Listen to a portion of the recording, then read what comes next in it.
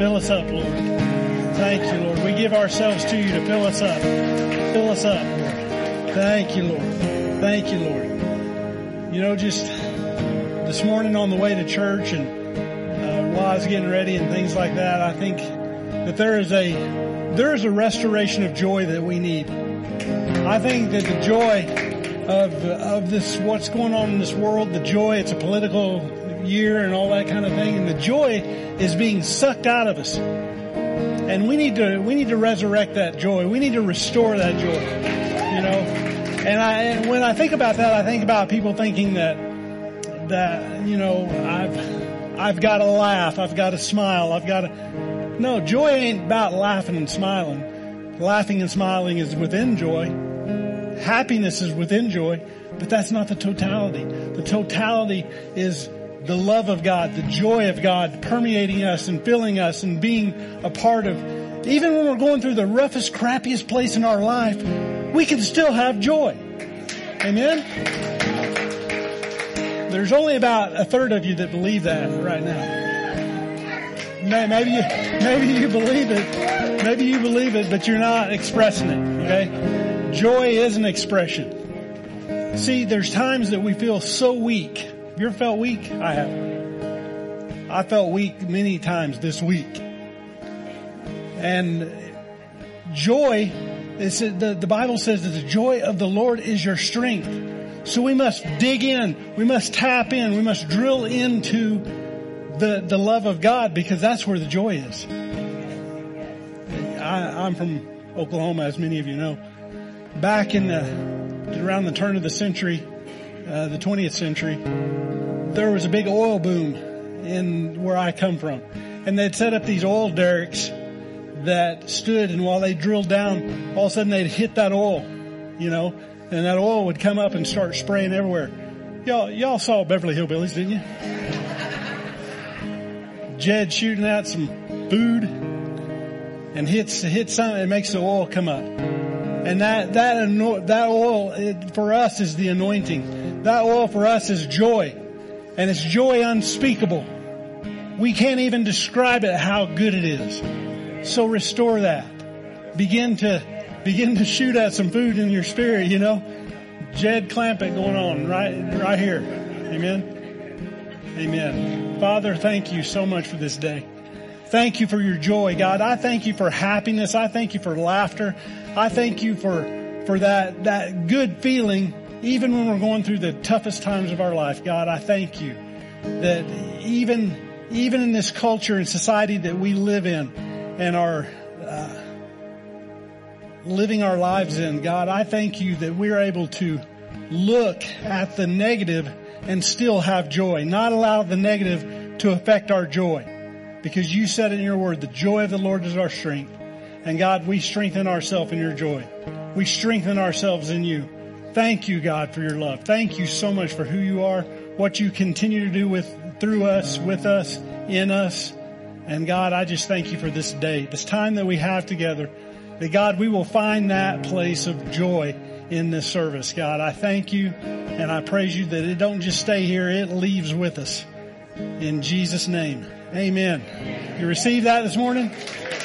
Before you sit down, give somebody a high five and tell them, I've got joy.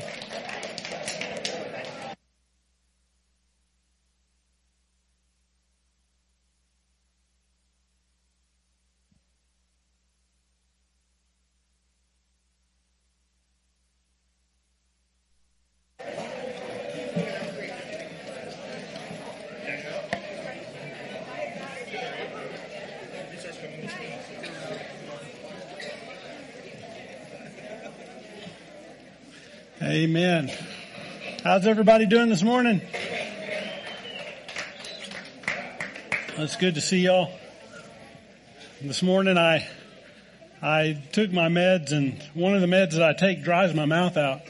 And so I'm spitting cotton balls up here this morning. So if I drink a lot of water, you'll know why. Especially you front rowers. Cotton balls. Anyways, good to see you this morning. My name is Darin. I'm the lead pastor here at Cowboy Church, and we're just honored and blessed that you would find your way here this morning. If this is your first time here, what we always say around here is you're only a visitor one time. after that, you become family. So we're all coming to your house next weekend. You fix good food for us. So, well, it's good to see you all this morning. I want to say hello to our online community. Thank you for joining us this morning, whether you're joining us by Facebook Live. Yeah, give them a clap. Facebook Live or our N3C.church platform, whatever you're listening by. Thank you for joining us this morning. And our Kingdom Ranch family out in California, we love you guys. Thanks for joining us this morning. And man, what a good day. Amen. All right, well, take a breath. How many of y'all got joy this morning? How many of you are believing for joy this morning? All right, good. That's a good step of faith. Because this morning I'm going to talk about restoring faith. Not restoring joy. I already talked about that. But restoring the restoration of faith. And I think that being in 2024, this is a year of restoration. While we're getting ready to come into the new year, we're praying a lot and things like that. Our admin, Lauren Dever, she said, I think this is a year of restoration of joy. And she's the one that mentioned this. And I was like, that resonated right here. It resonated with Lynette. And so thank Lauren when you see her. Thank you, Lauren. So I think this is a year of restoration. It just went off on the inside of us. And, as I was preparing this today, I was thinking back on where did we lose some things as the church? Where did we lose some things in faith? And I believe that it all really started in 2020. The COVID year, right? The pandemic. And I think, what happened during that time, I feel like just sucked the faith out of us. It really wore on our faith because of the fact that faith brings freedom to us. When you walk in faith, you walk in freedom. And there were so many freedoms that I feel like that were pulled down, were smothered, were squashed out. I mean, when we have medical people who we trust tell our government to tell us who we are and what we can do, that's not right. That's not right. Especially people of faith. People of faith. And I thank God during that time we had a president that saw the church as essential.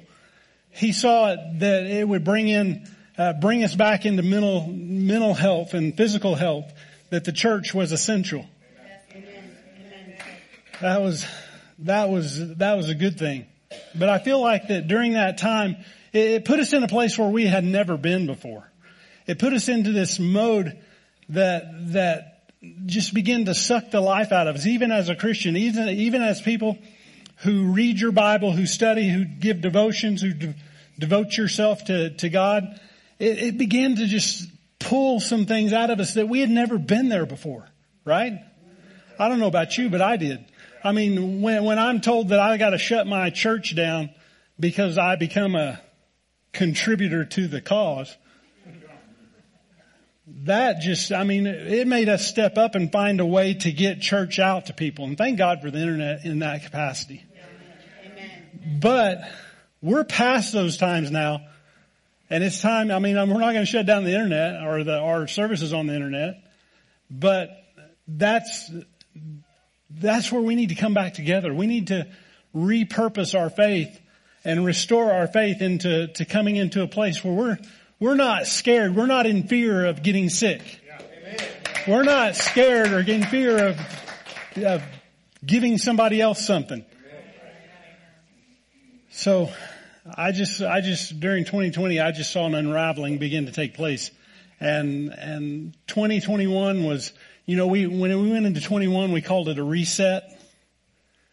And it was a reset, but I think that we really haven't seen the fullness of restoration till this year. We're going to start seeing the restoration, the fullness of the restoration like we've never seen. Amen. I think even beyond where we were in 2020. We're going to restore some faith things. We're going to restore the Word of God. And that's what I want to talk to you about today, is restoring our faith in God, restoring our faith in His Word, and restoring our faith in humanity. Amen. So here's what I was thinking. Have you ever seen those little bobblehead dogs that sit on the dash of your car? I mean, a bobblehead dog is created with the capacity to... And I believe that this church is a vehicle that's moving. We're a vehicle that's moving. So at least you can have the capacity of a dog with a bobbing head. So when I start saying things, just do this. It helps out the preacher, you know. All right. It's a bobblehead dog anointing. All right. All right. If you have your Bibles with you, go over to Hebrews chapter 11. Hebrews chapter 11. And everybody pray that I can get my breath. I don't know why I'm so trying to find that capacity in my lungs. So Hebrews chapter 11.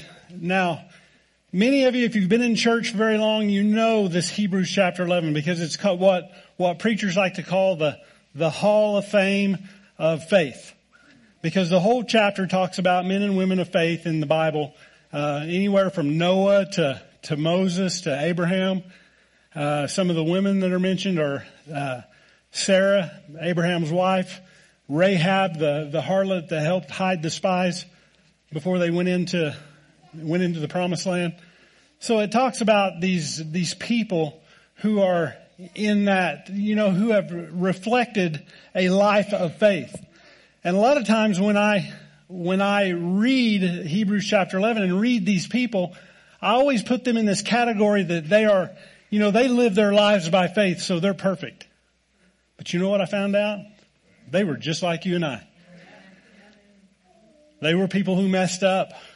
Noah got drunk and naked. I'm sorry, naked. He got drunk and naked. Abraham,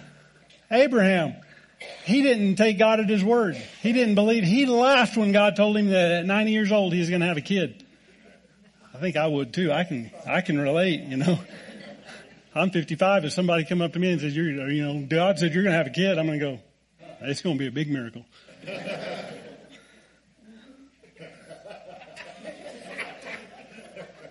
You know, the snip thing, you know.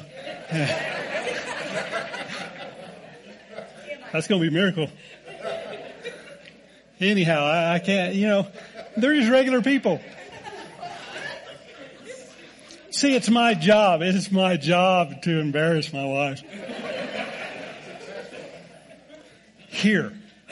Not anywhere else. It's her job to embarrass me anywhere else.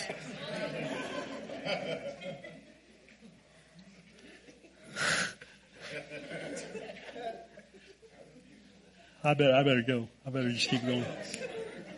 But see, I think of it, you know, Abraham had his issues. Sarah had her issues. All these people in the Bible, that, especially in this Hall of Fame of Faith, were just regular people who had issues. But in the times that counted, the moments that counted, they were able to walk by faith, live by faith, trust God. Amen. And so that's what this whole chapter in Hebrews chapter 11 is about. But I want to kick this off today in a scripture here in Hebrews chapter 11. Not the very first one that defines what faith is, not the very first verse, but the 6th verse. So Hebrews chapter 11 verse 6. And I'm going to read this to you this morning from a Bible called the 26 Translations of the Word, or the Word in 26 translations. So they've taken 26 translations of the Bible and took the best of the best out of there, what they feel like best defines or says what that verse says. They're not taking it out of context. They're just saying this is the best translation. Not the best opinion, best translation. So Hebrews 11:6 and 26 translation says this: without faith, man cannot please God. For the man who draws near to God must believe that there is a God, and that He will reveal Himself to those who sincerely look for Him, to all who earnestly try to find Him. Now the New King James Version says that last line like this: to those who diligently seek Him. Those who diligently seek Him. And so as I begin to read this, I begin to look at this as the direction we're headed, the path we're on today. And so today I'm going to talk about restoring faith in God, restoring faith in the Word, and restoring faith in humanity. So, as we push into this, faith. Faith is a big word. It's a small word, it's a simple word, but it's big in its meaning. Because here's the way that we a lot of times look at faith. Is somebody will come to you and say, well, what is your faith? What is your faith? So we'll take that question and we'll say, well, what is our faith? Our faith is what? Christianity? Our faith is, now I'm not talking to anybody in here, okay? I'm talking about general public. Our faith is Muslim. Our faith is Hindu. Or narrow it on down, our faith is Catholicism. Our faith is Jehovah's Witness. Our faith is Seventh-day Adventist. Drill on down a little further, we can even go into denomination. Our faith is Baptist. Our faith is Methodist, Lutheran. Our faith is non-denominational. So we'll put that label on things. See, what I want you to understand is faith is not a noun. Faith is a verb. It is an action. It's who we are, not who we are in our denomination, not who we are in our religion. It's who we are in action. Because when we begin to put labels on things and use faith as a noun, we take the power right out of it. It takes no faith to be Christian. Christian's a part of that. Our faith is a part of being a Christian, but that's not the totality. That's not the power of faith on the inside of us. The power comes when we begin to act on it. The power comes when we put it as an action in our life. Amen. So when 2020 rolled around and our faith got challenged, politically, religiously, socially, I mean, and what we've seen over the last couple or 3 years is we've seen the ball start to roll in that. And, social media has all of a sudden become this thing where we can express our views, but we can definitely express our faith there. But a lot of times it gets just expressed our views, our opinions, the junk that we want people to believe about us instead of what it is about God. You know what I mean? So it affects us. It's affected us socially. It has affected us politically. It has affected us religiously. And so in the midst of that, it begins to exhaust our faith. Our faith gets overwhelmed sometimes because anytime that we try to stand up and say something, I always tell Lynette, I said, you're good on your feet when it comes to people arguing, people throwing things at her, and she's good about navigating that and knowing what to say and being on point. I stand there and look at people like, I mean, I know what's going on in here, but I try to avoid that confrontation. You know what I mean? She jumps right in the middle of it. Amen. Yeah. Amen. That's why I tell her, I say, I want you to be right here. If somebody comes after me, I just pull her in front.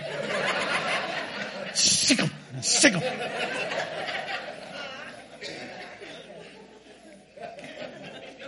I'll take you to Lone Star after. I'll take you to Texas Roadhouse after. Give her a good steak and she'll eat anybody alive.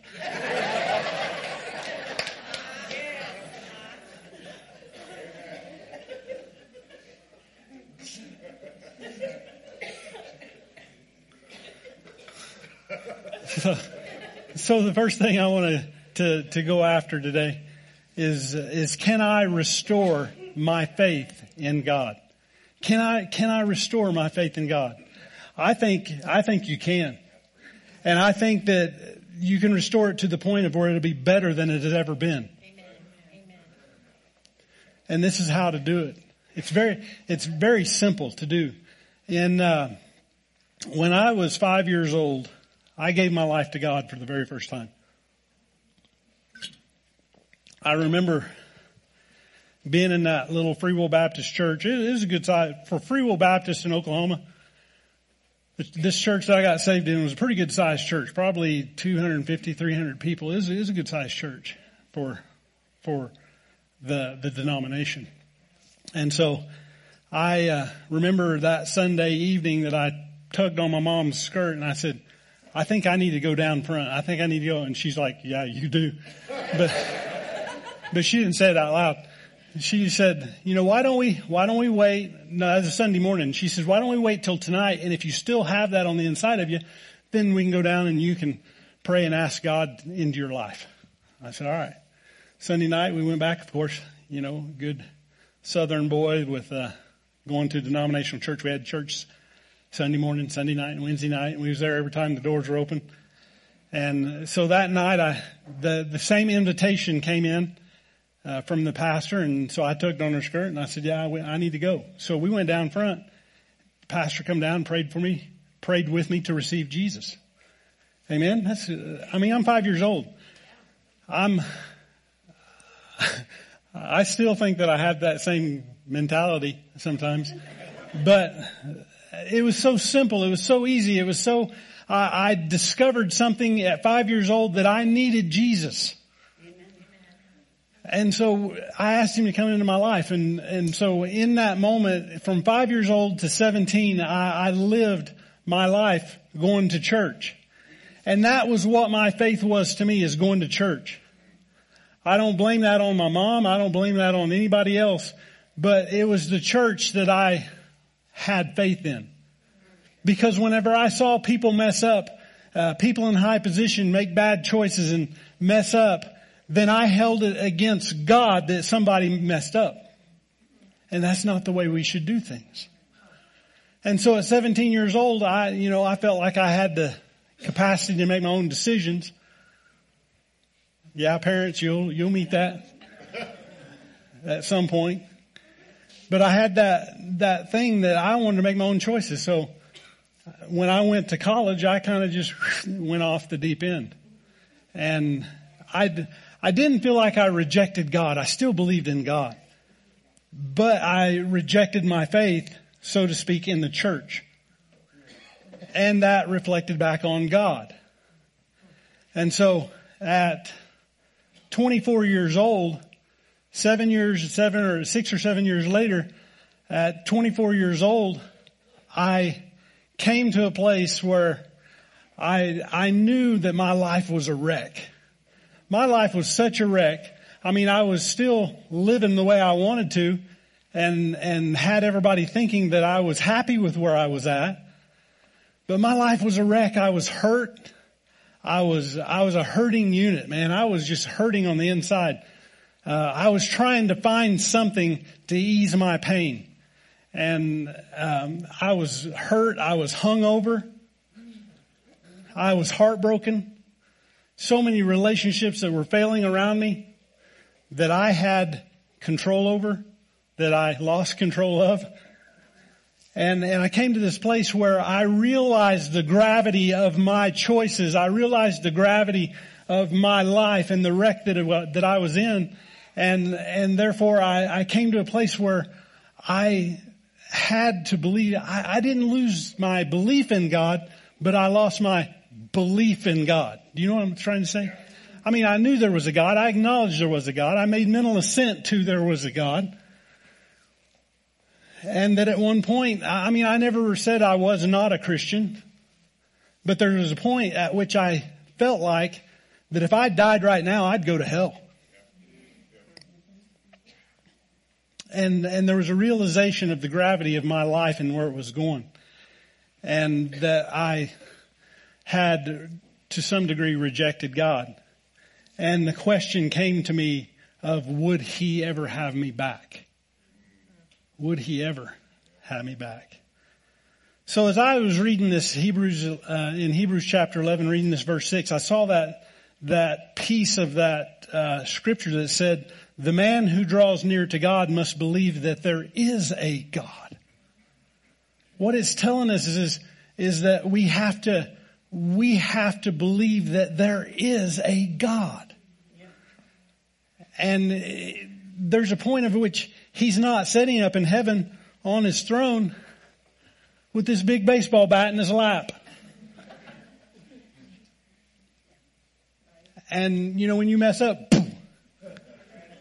And he's not ready to kill you if you mess up.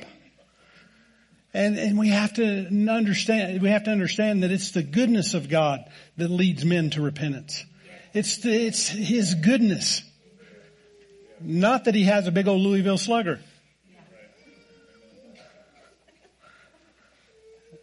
In Hebrews chapter 11 here in verse 1, New King James says, now faith is the substance of things hoped for and the evidence of things not seen.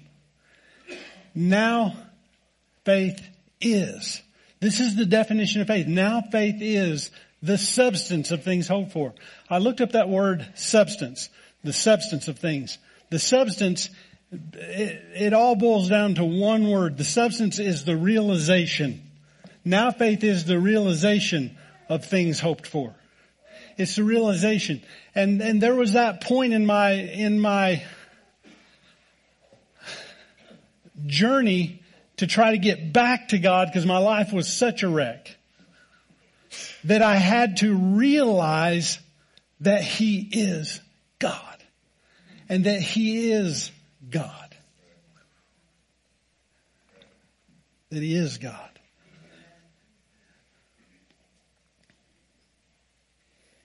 Because what I understand is that relationship with God requires faith.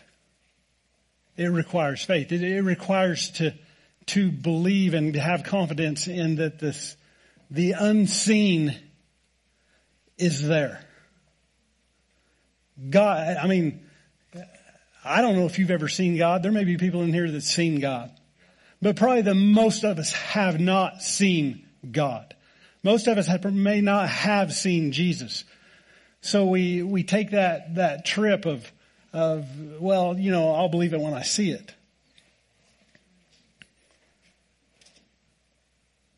But the fact of the matter is that God will reveal Himself to those who sincerely look for Him. That's what verse 6 says. It says that He will reveal Himself to those who sincerely seek Him. I remember that morning, 24 years old, sitting in that church, hungover. I'd stayed out and drank till 3 o'clock that morning, went home, promised some people I'd be at that church service. I probably shouldn't have been driving at 7 o'clock in the morning. But I remember going in and sitting down in that church and oh my gosh, my head hurt so bad. I had to sit down during praise and worship because I thought I was going to pass out or throw up. That'd be embarrassing, wouldn't it? Throw up all over the red carpet in that little bitty church.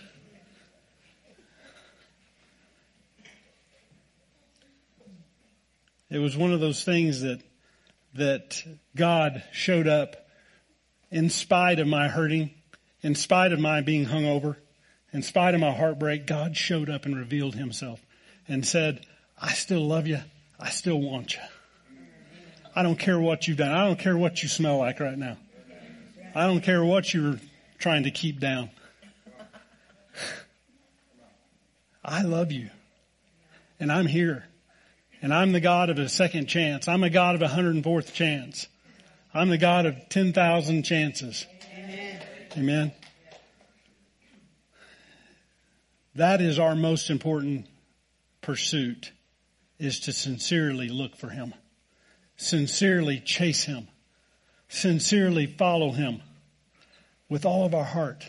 Because when we do mess up, it's the goodness of God that leads us to repentance. It's how good He is. It says that we must believe that there is a God. That's what gets us faith in God. That's what gets us back to God. So here's what I'm trying to say, is that what brings you to God the first time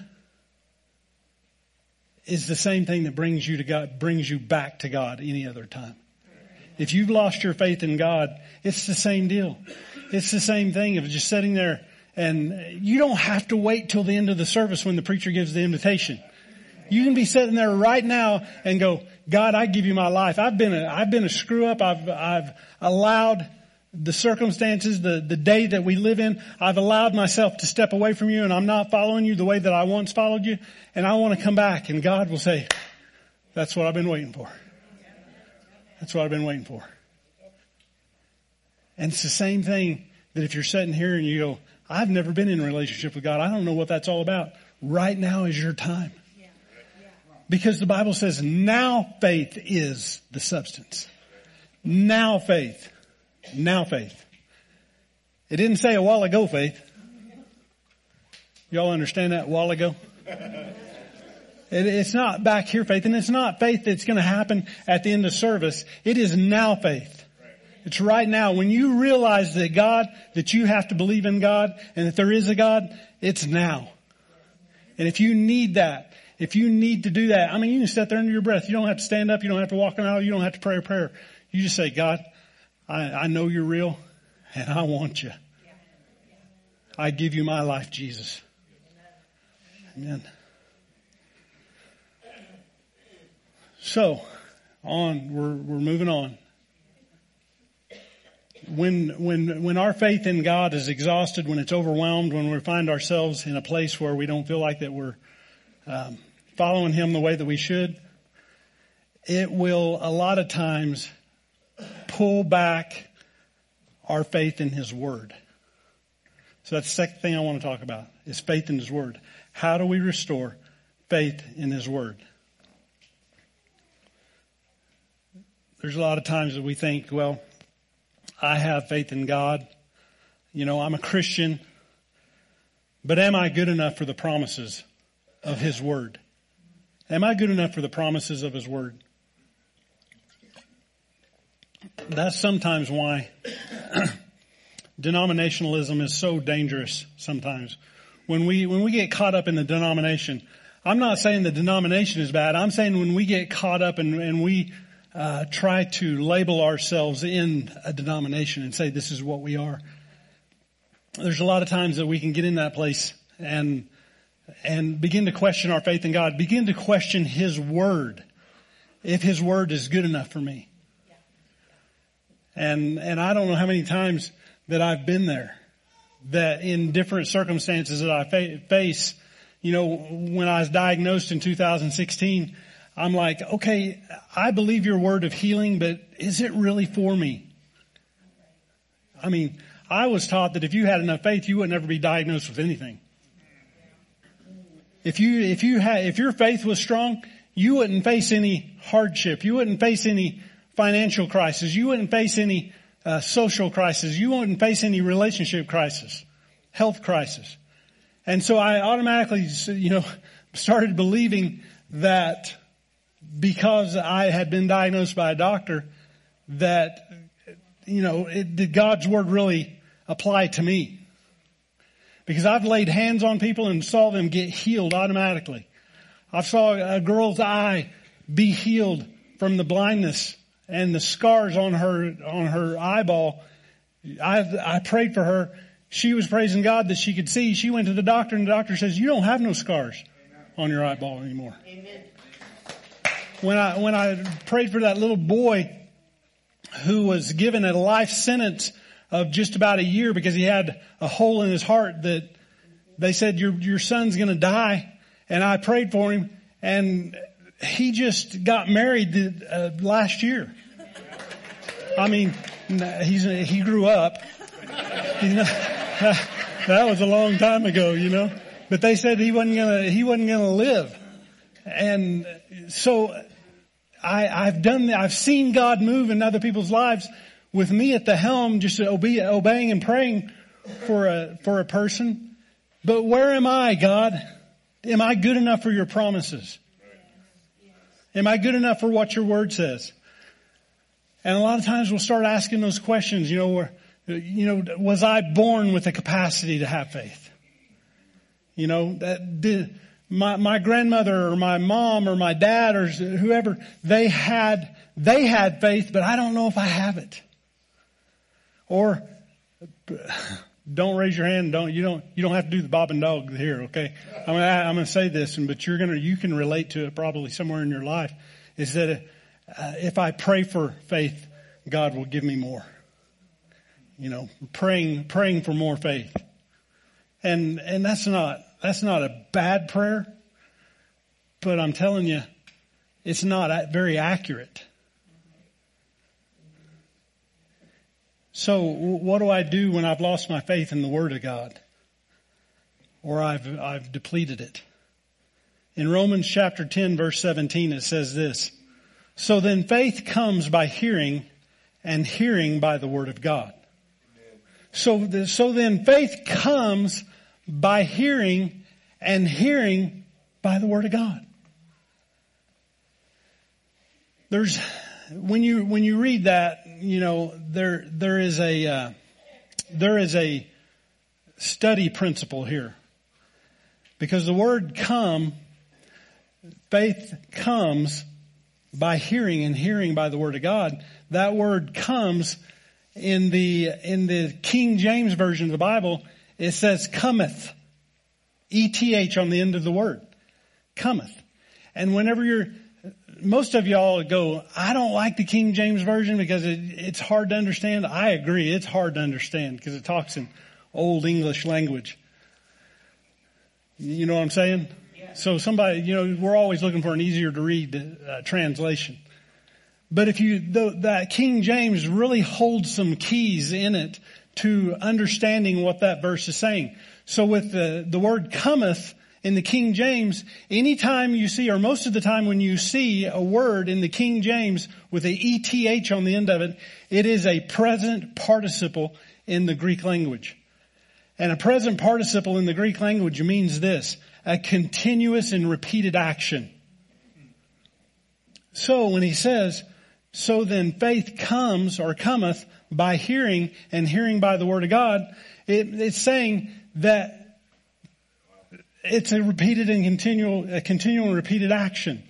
So faith comes by hearing and hearing and hearing and hearing and hearing and hearing and hearing. And it just continues.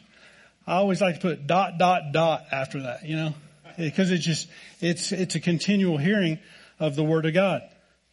So faith doesn't come because we're just lucky enough to be born with it.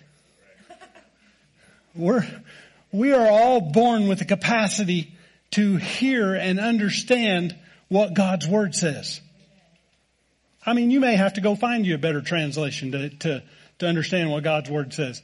But make sure it's a translation that says what God's Word says. That's scary, isn't it?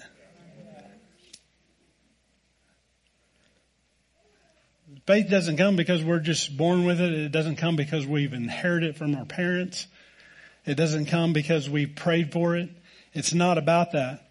Faith cometh by hearing, and hearing and hearing and hearing and hearing. Are there any country music fans in here? You like country music? Maybe this. He is a very almost small unknown artist named Garth Brooks. So here's a little thing that I want to test you on. Okay, I want to test you on this. I'm gonna say a line from a song. I'm gonna try to sing it a little bit, and it's gonna be terrible. I'm just preparing you, but you'll understand what I'm trying to say. But I want you to answer back the next line. Okay? I've got friends in low places where the whiskey drowns and the beer chases on. All right. Yeah. Okay. This is like a Garth Brooks concert. He's up there and he's singing. That's why I don't go to Garth Brooks concerts, is because I pay to hear him sing, not me. That's my personal pet peeve. If you like that kind of thing, more power to you. But how do we know that? How do we know that song? Because we've heard it and heard it and heard it. And if you can sing a song with whiskey and beer in it in church, then I know you've heard it so many times and you've sing it out loud and it's like it's welded into your mind. How much more can the Word of God be that peace in our lives if we will just hear it and hear it and hear it and hear it and hear it. Y'all did a good job, by the way. Even though you said whiskey and beer. Let me tell you what, there's probably more whiskey and beer in the floor of this church than any church you've ever been to.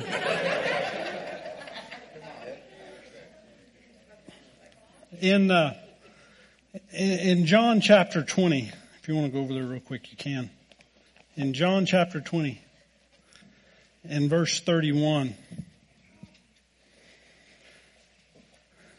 it says, "But these are written that you may believe that Jesus is the Christ, the Son of God, and that believing you may have life in His name." The thing that I saw here was it says, these are written that you may believe. Because the fact of the matter is we weren't living during these times, so we have to have it written. We didn't get to walk with Jesus like the disciples walked with Jesus. I mean, they're walking with Him. How much faith should they have? Yet they still make the same mistakes we make. They made the same mistakes that we make. Right?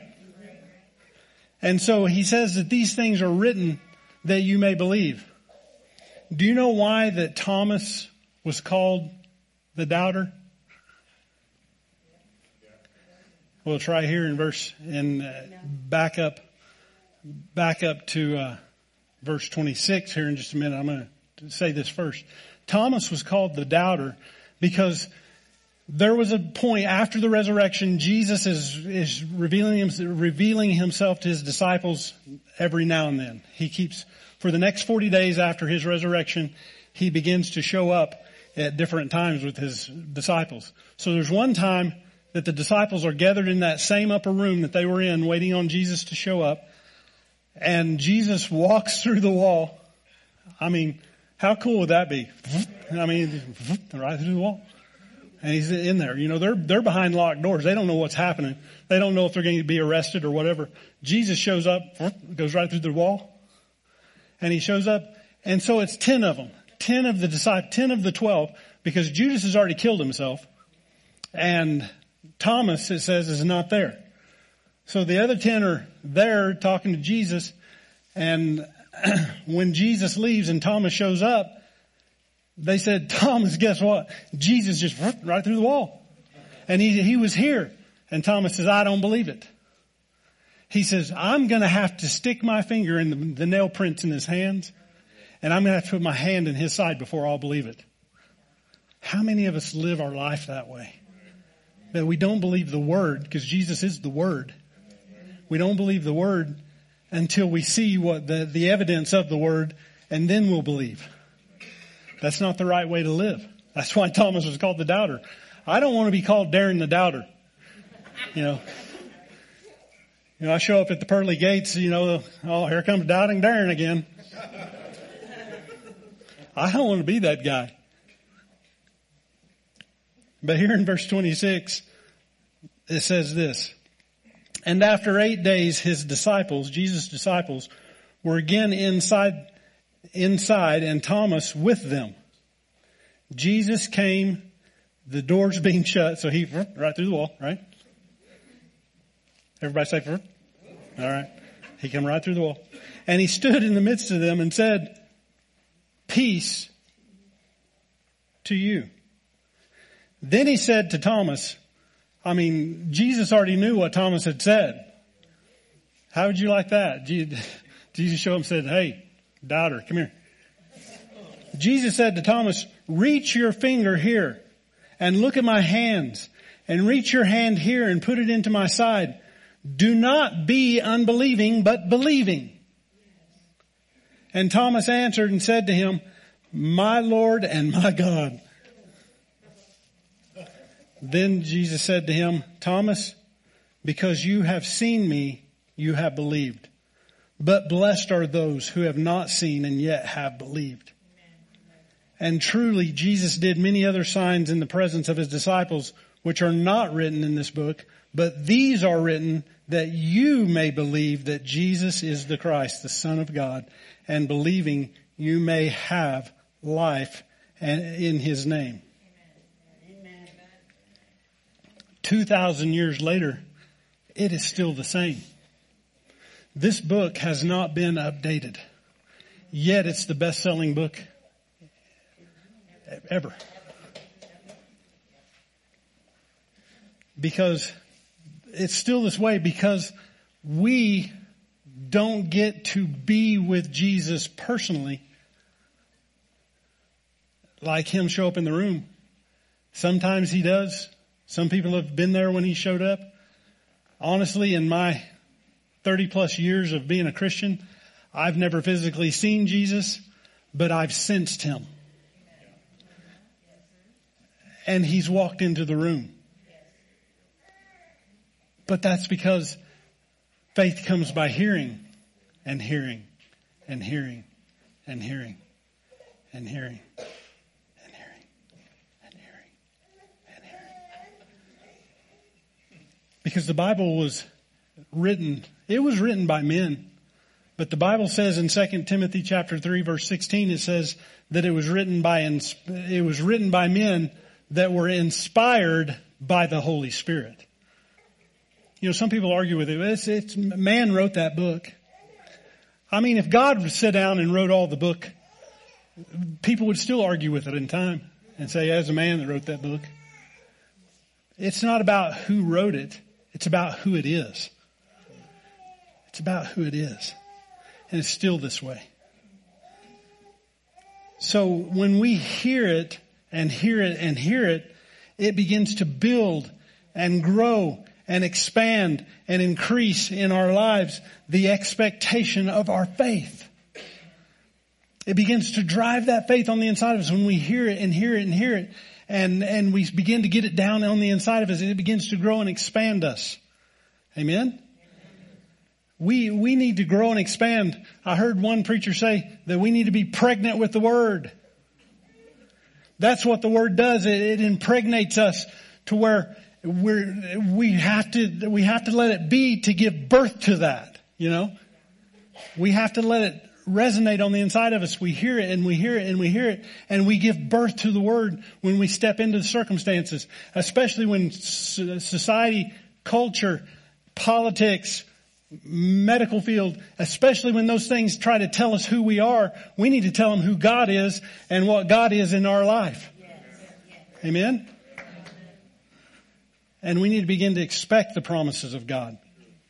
That's why it's so important for us to read our Bible daily. So important.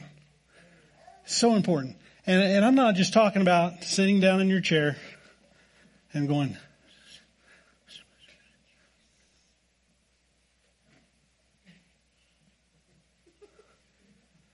no, you need to read it out loud. Because what? Faith comes by what? Hearing. And who are you going to believe better than anybody else? You. I believe me more than I believe anybody. And if we read it out loud, that's when it starts. I mean, we don't have to read it out loud all the time, but each day you ought to sit down with it at some point and read it out loud. I've got out of this habit. I need to get back in it. I need to, it's not a daily to-do checklist that you check. I got to read my Bible. Okay, check. I read one chapter. No, begin to have a relationship with it, and to have a relationship with my wife, I have to talk to her. We've got a whole marriage group that meets to learn how to talk to somebody. You know what I mean?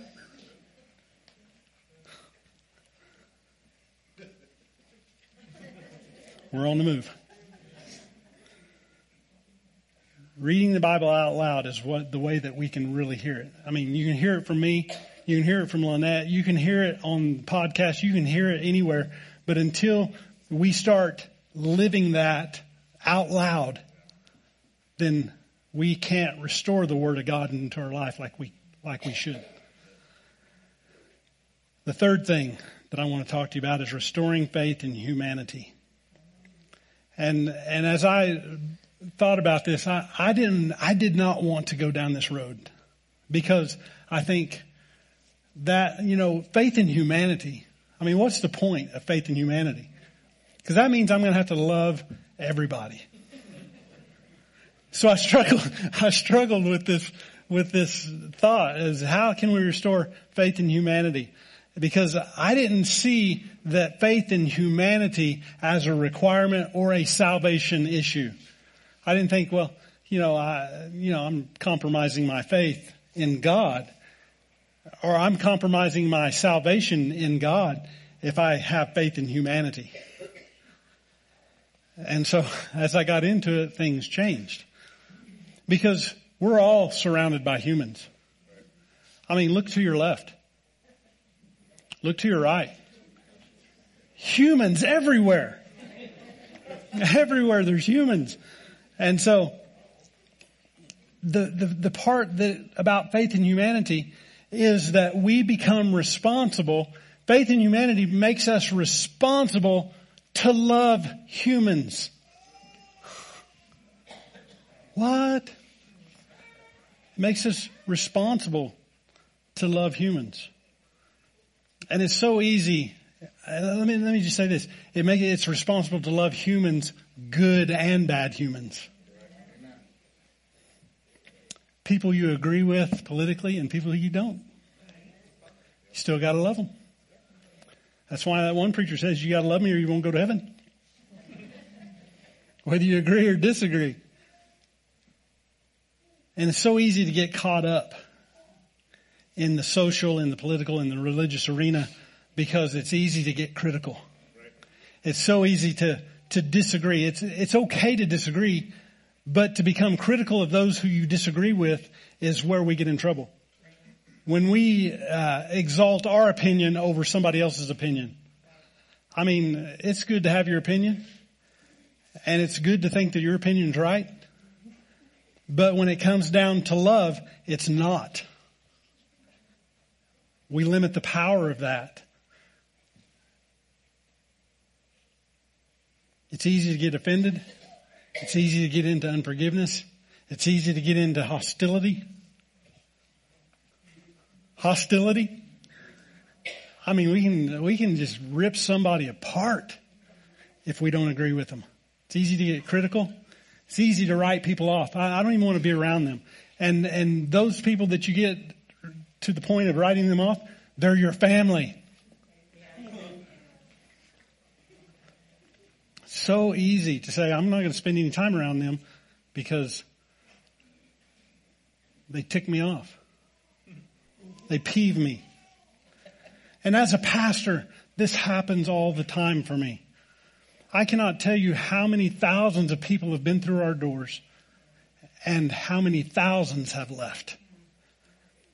And most of them leave just because they don't fit the culture of our church, and that's okay.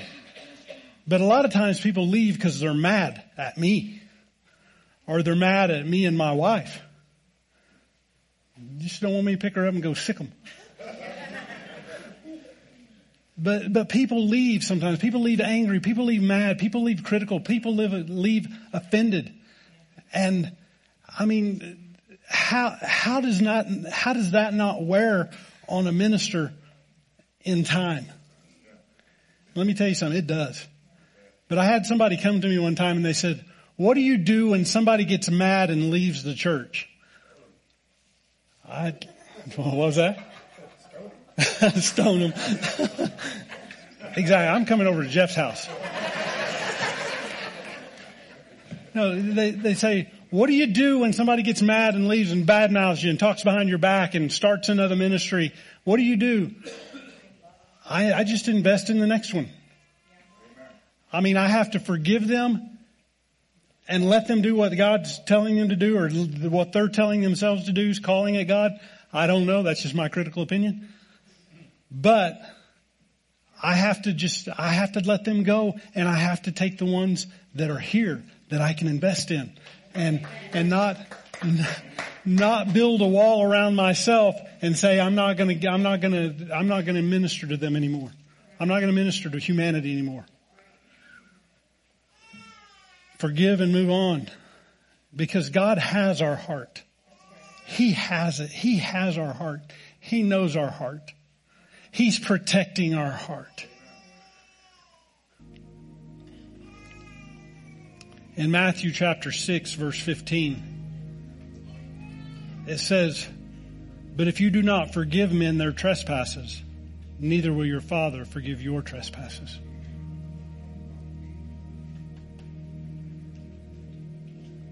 When I read that one drove a nail through my heart. If you do not forgive men their trespasses, neither will your Father forgive your trespasses. So you know what that tells me? That faith in humanity is a salvation issue. It is a salvation, and where it starts is with me. Humanity starts with me. If I can truly forgive humanity who has not been easy to love, and I can walk in love towards them, then I can begin to inspire those around me to see that faith in humanity is about loving them. It's about forgiving them. It's about letting their trespasses against you go. Now listen to me. Forgiving someone doesn't mean what they did to you is right, but it reflects on them, not on you. The forgiveness of it reflects on you. I love this word forgive, because forgive means to forgive. Forgive. To decide to give pardon before you judge them. If I know I'm going into a situation that is going to be a confrontational and be a hard situation for me to speak into, that I have the ability to hurt somebody with my words because they hurt me first, I have to decide before I go into that moment that I'm going to walk in forgiveness first. Not walk in this place where I receive what they're doing and then forgive. Most of us have to respond in forgiveness. Most of us have to post-confrontation forgive. But forgive means to be for. Pardon them before you even enter into that situation, especially if you know it's going to be tough.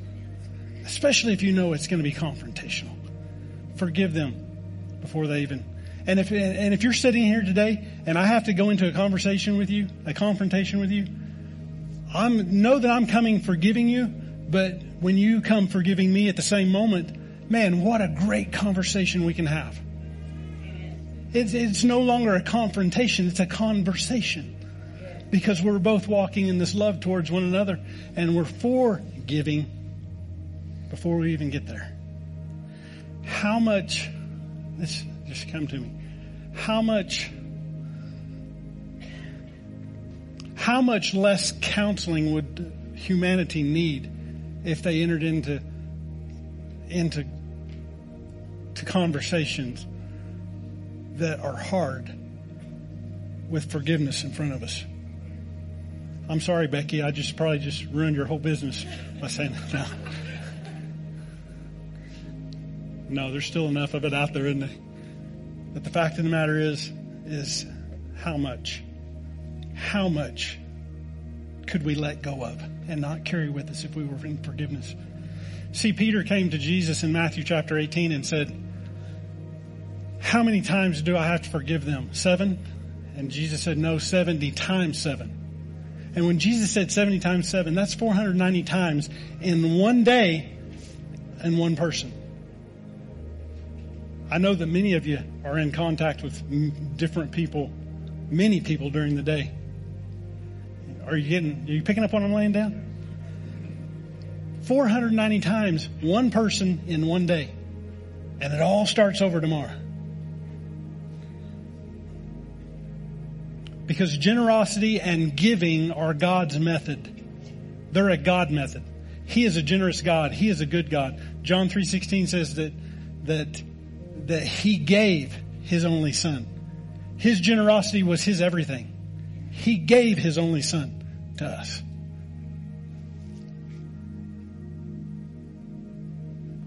In Luke 6:38 it says, "Give and it shall be given unto you, pressed down, shaking together and running over."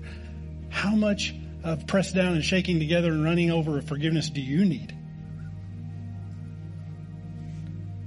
How much can you give? See, our generosity is our responsibility. And our generosity and our giving and our forgiving restores faith in humanity. It starts with us. Last scripture, and I'm going to close with this. Deuteronomy chapter 30, verse 1 through 3. And this is from the Message translation. It says, here's what will happen. While you're out among the nations where God has dispersed you, and blessings and curses come in just the way that I have set them before you, and you and your children take them seriously and come back to God, your God, and obey Him with your whole heart and soul according to everything that I command you today, God, your God, will restore everything you lost. He'll have compassion on you. He'll come back and pick up the pieces from all the places where you were scattered. Faith in God, faith in His Word, faith in humanity. God says, I'll restore all of this if you'll just walk in the goodness of who I am. If you'll obey what my Word says. If you'll hear what I'm saying and make it a part of your lifestyle. Make it a part of your lifestyle. He says, I will restore everything that you have lost. Everything. Everything. So imagine what it'd be like in this world. Imagine what humanity would be like. Imagine what the Word of God can do in your life.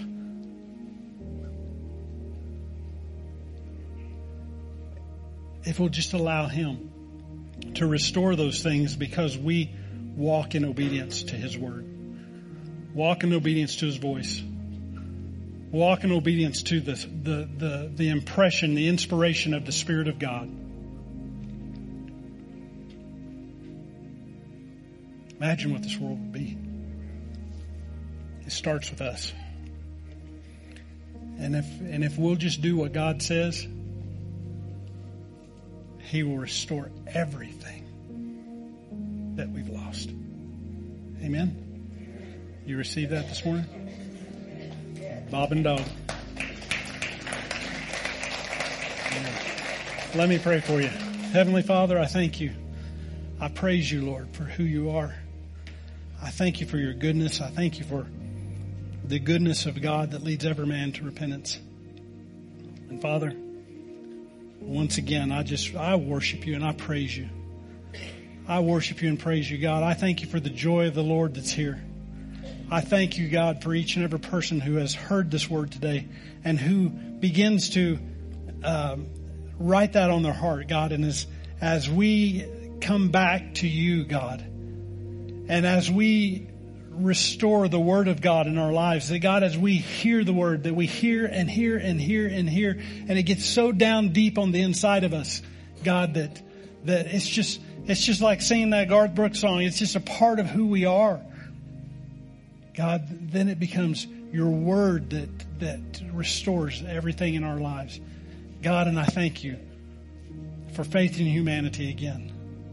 God, I thank you that it starts in church. It starts here. Because God, when we stop loving each other, the world gets worse and worse.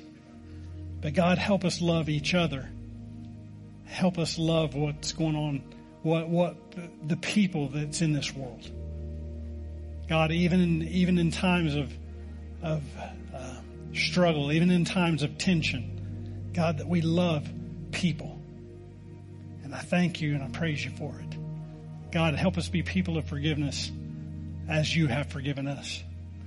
Father, once again, I pray that if there's anybody in this room under the sound of my voice, on the internet, on podcasts, whatever the case may be, God, in this moment, if they've never given their life to you, if they've never given their life to Jesus, God, right now, I pray that they would just say, I give my life to you, Jesus.